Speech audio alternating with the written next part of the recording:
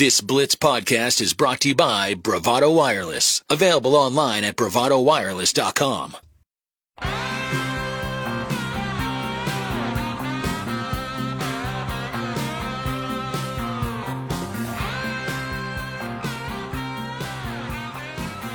Your home for the Oklahoma State Cowboys is the Blitz 1170.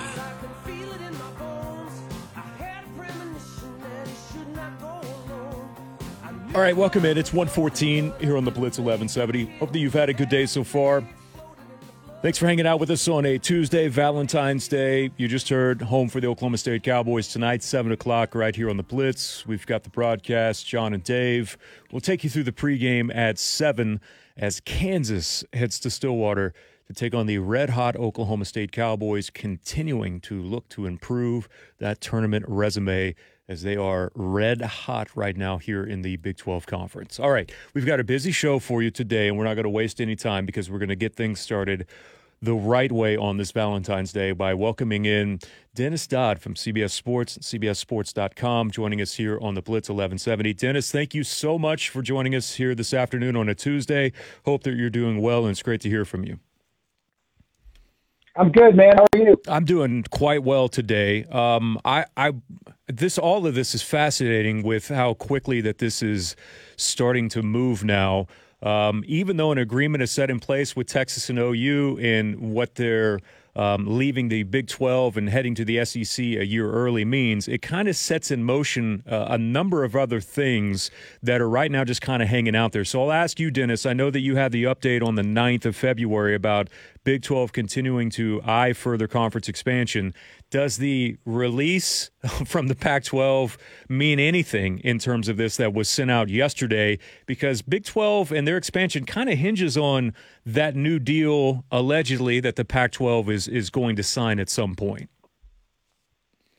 Yeah, no, it was really odd that it was sent out. It didn't really say anything, but a PR, release. It reminded me of the last scene in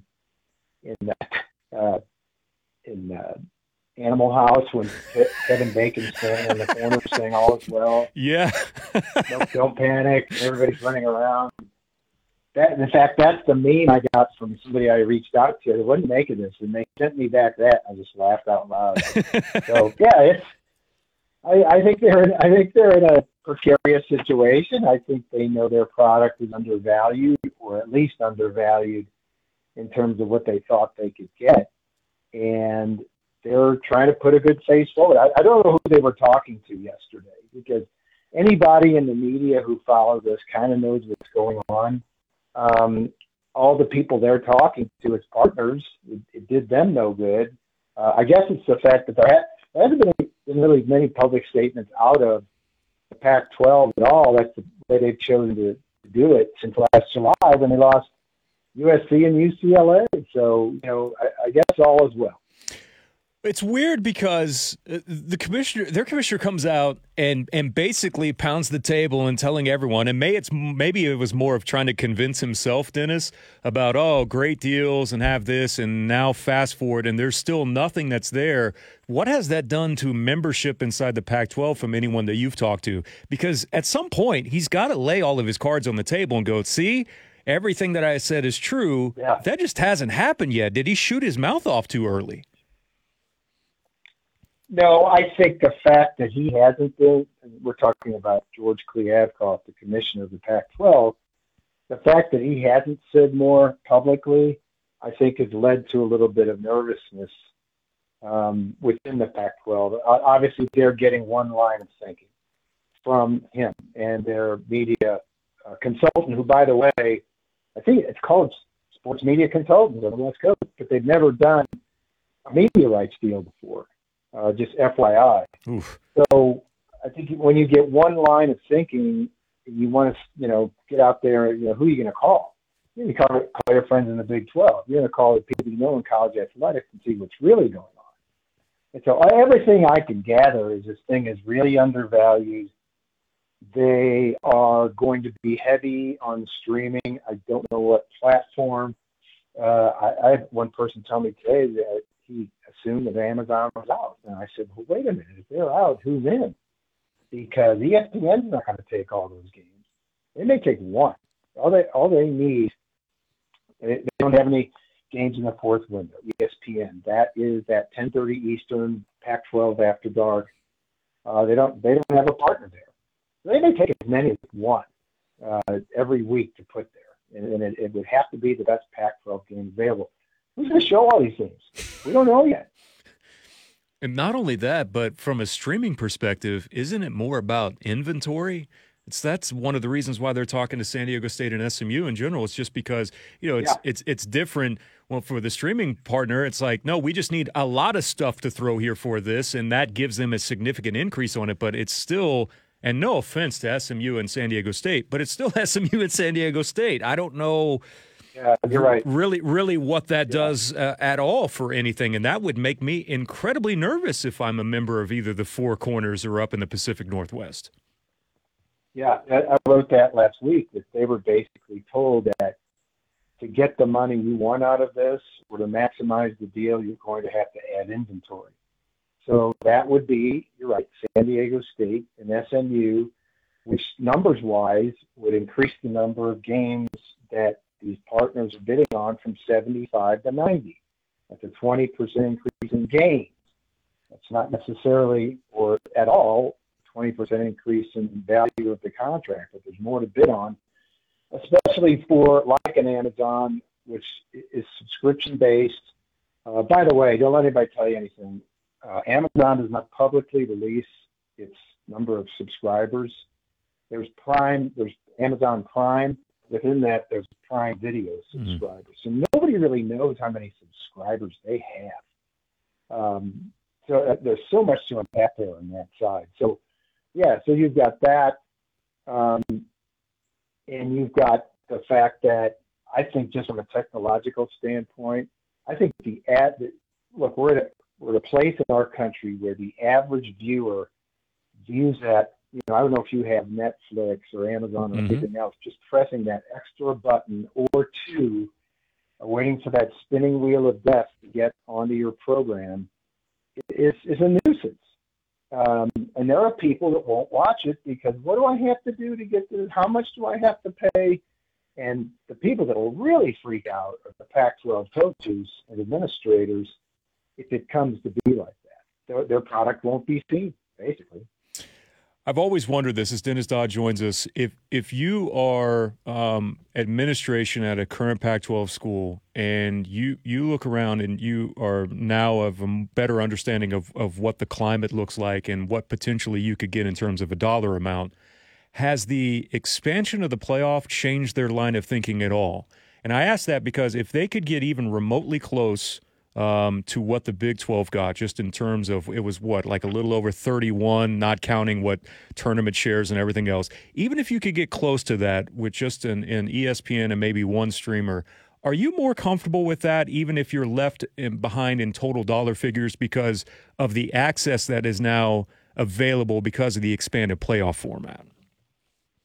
Yeah, it's less about the money and more about the access to the playoffs and who can see your product. Because when this all ends, it's going to hash out the same way it has since the beginning of realignment, at least for me, in 2010. The Big Ten is going to be first, the SEC is going to be second, the ACC is going to be third, and the Big 12 or Pac-12 are going to be fourth and fifth. So it doesn't really matter. They'll be close. The money is what the money is. You just touched on it. I think the biggest thing the Pac-12 has going for it is access to the playoffs. Yeah. If you're Deion Sanders, you come from Jackson State with a realistic shot at winning the Pac-12 if you get it right, and if you win the Pac-12, you're going to the playoffs. If you're a new coach at Arizona State, the youngest coach in ball, Kenny Dillingham, untapped, unrealized potential. We all know about Arizona State, sleeping giant. You win the league, you're in. So it's not a top four. It's not in most years, the overwhelming majority of years, the Pac-12 champion is going to get in the playoffs. So I think that's the biggest thing they have going for them, and what will sustain them. It will be worth watching because that champion will be in the playoffs. Dennis Dodd is our guest. So we had Chad Weiberg on last week, athletic director at Oklahoma State, and I asked him, first 6 or 7 months on the job now for your mark. I mean, you've got to be just over the moon with what he's been able to accomplish in a short amount of time. And he was, and then we started asking about the aggressive nature. He wouldn't just come out and tell us whether or not that Yormark was going to continue to be aggressive, but I'll ask you, is Yormark going to continue to be aggressive here? And what potential options does he have? Could it include some current members of the Pac-12 if we got to that, I don't even know how you phrase it, Dennis, nuclear scenario or just next step in the process?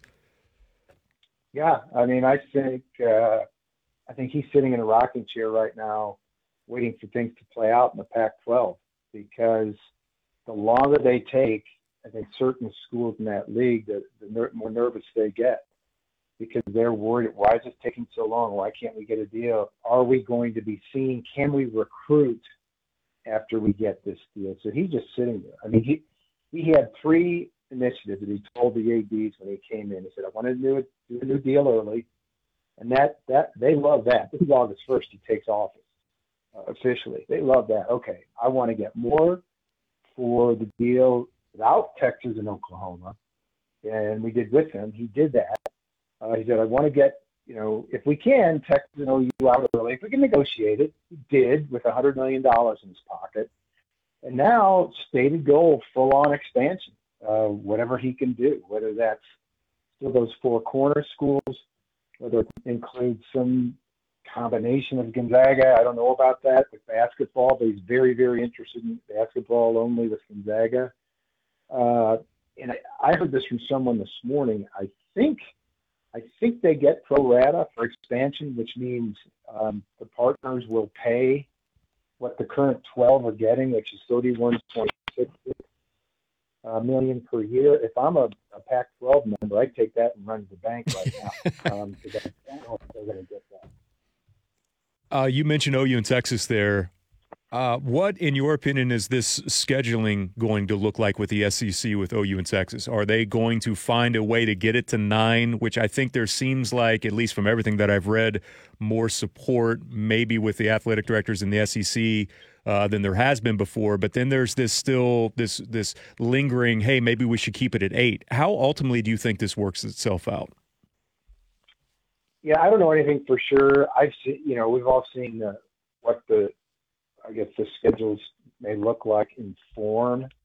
I do know this: whatever they end up doing, they're going to play each other home and away over a 4-year period. Each team, that's a lot. That's achieving a lot. All 16 teams will play the other 15 home and away over a 4-year period because because the situation right now is ridiculous. Georgia's never visited Texas A&M. That's 10 or 11 years. You're not even a conference at that point. Yes. You're just an amalgamation of parties. So you've got to do that. The 8 or 9 thing, I think it'll end up at 9 because it's worth more. The partners, ESPN will pay more for it because those are conference games as opposed to non-conference games, and not all of those are Oregon, Georgia, if you know what I mean. So they're worth more, especially in the SEC. So I think they'll end up there. I think they'll go to one division. I think everybody will go to one division. We're used to it in the Big 12. Pac-12 started last year. There's some others. American does it, I think, are the only 3 right now, just because they all want to match their 2 best teams in the champ game for playoff purposes. That's looking, by the way, because of it, expanded playoff, that's looking less and less that it needs to be done. You know what I mean? Yeah. So, if your best team gets upset in the champ game, it's probably still going to be in if you're a Power 5. And if you're an American, or if you're a Group of 5 team, you're only going to have 1 in anyway. That would damage their chances. So everybody's going to be in one division. Everybody's going to match their top 2 ranked teams. I think the other thing with the SEC, the tiebreaker is going to be really, really interesting because there's going to be 2 11-1 teams there, 2 12-0 teams, 2 10-2 teams that you have to break a tie at that second and third place point to play for the championship. So that's really going to be interesting what they do with that. I'm also curious to see if they do go 9, who the 3 permanent are. Because the dynamic between A&M and Texas anyway is enough to write multiple books about. I feel like then you've got like in our case here in Oklahoma, you've got the Sooners, and clearly you're going to throw them with Texas. But then, do you want one regional? Is the idea of a cross from another SEC East member or old East member? It sounds to me and looks like it could be incredibly complicated because I don't know if you can make everyone happy, Dennis. Someone's going to have to ultimately give up something. Yeah. Well, think about Texas. Texas has to play Oklahoma. Texas has to play Texas A&M, don't they? I mean, and maybe on Thanksgiving again. Yeah, you would think so. A&M may throw a fit about that, but well, I know they hate each other's guts, but in A&M lost their minds when Texas got in, but that has to be, everyone wants to play OU, OU Alabama, OU LSU. I mean, what do you do with that? OU Georgia. What do you do with all those games that almost have to be played for rivalry purposes and to maximize the value? So it's going to be really, really interesting. I can't wait. I know that we're already skipping way past 2023, but 24, there's been so much change where we finally get to a point of, for the first time in a while, almost what the future of the sport looks like in general. We've just got to wait one more year to get there. But 2024, already just thinking about it is absolutely wild that we've seen that much change and that much will happen a year from now.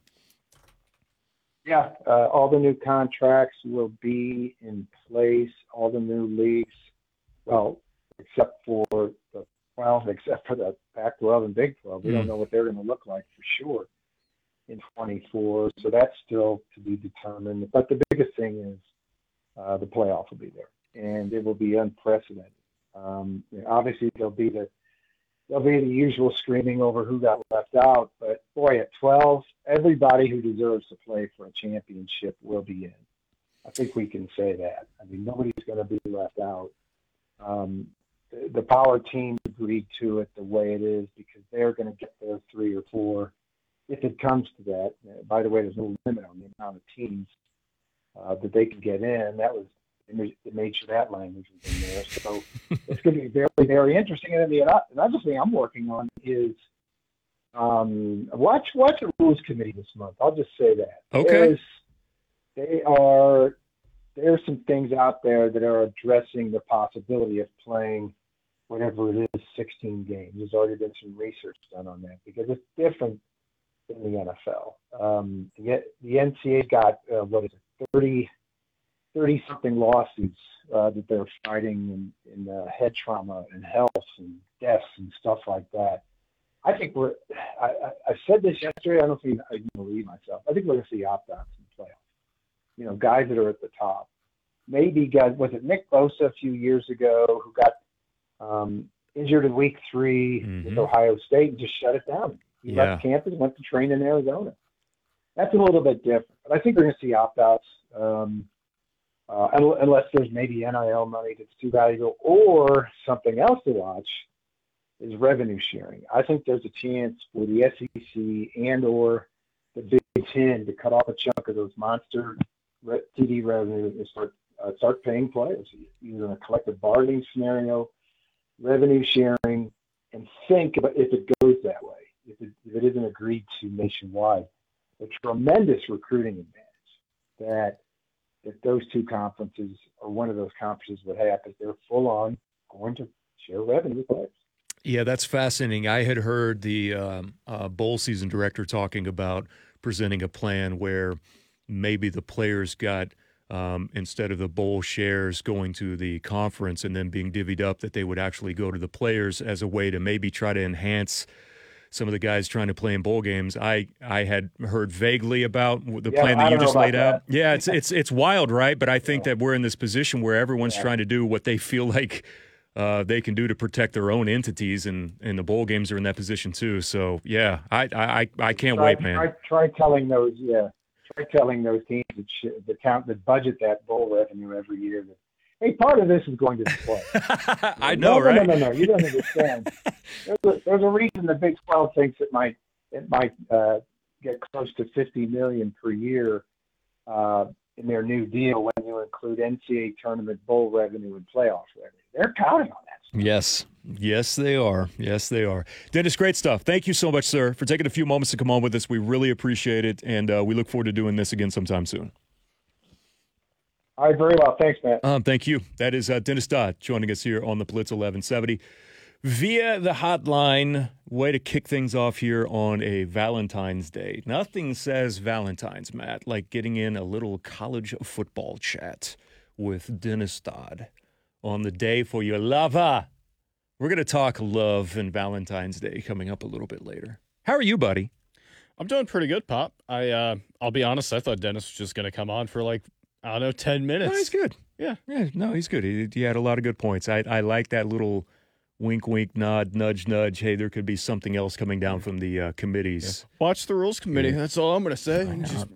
All right. We'll do that. I will stand by this. I've said it the last couple of months.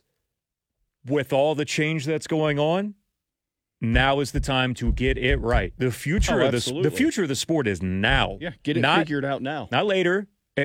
They've done damage to the future of the sport for long enough. It is time to get things right and to start molding how the sport is going to look 15, 20, 25, 30 years from now, which is going to be remarkably different. All right, it's 1:35.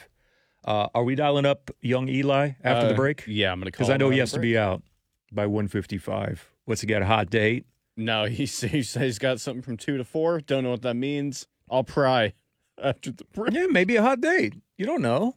I know somebody that doesn't want to deal with the crowds on Valentine's Day anymore, like night, so they do a nice Valentine's Day lunch or an incredibly early dinner so they don't have to deal with crowds. I'm like, you know what? If you have the schedule to pull that off, then so be it. Large brain move. Or just necessity. Necessity in general. All right, it's 1:35. We'll take a timeout. We'll come back with more next year on the Blitz 1170. Thank you for listening to this exclusive Blitz 1170 podcast from Bravado Wireless.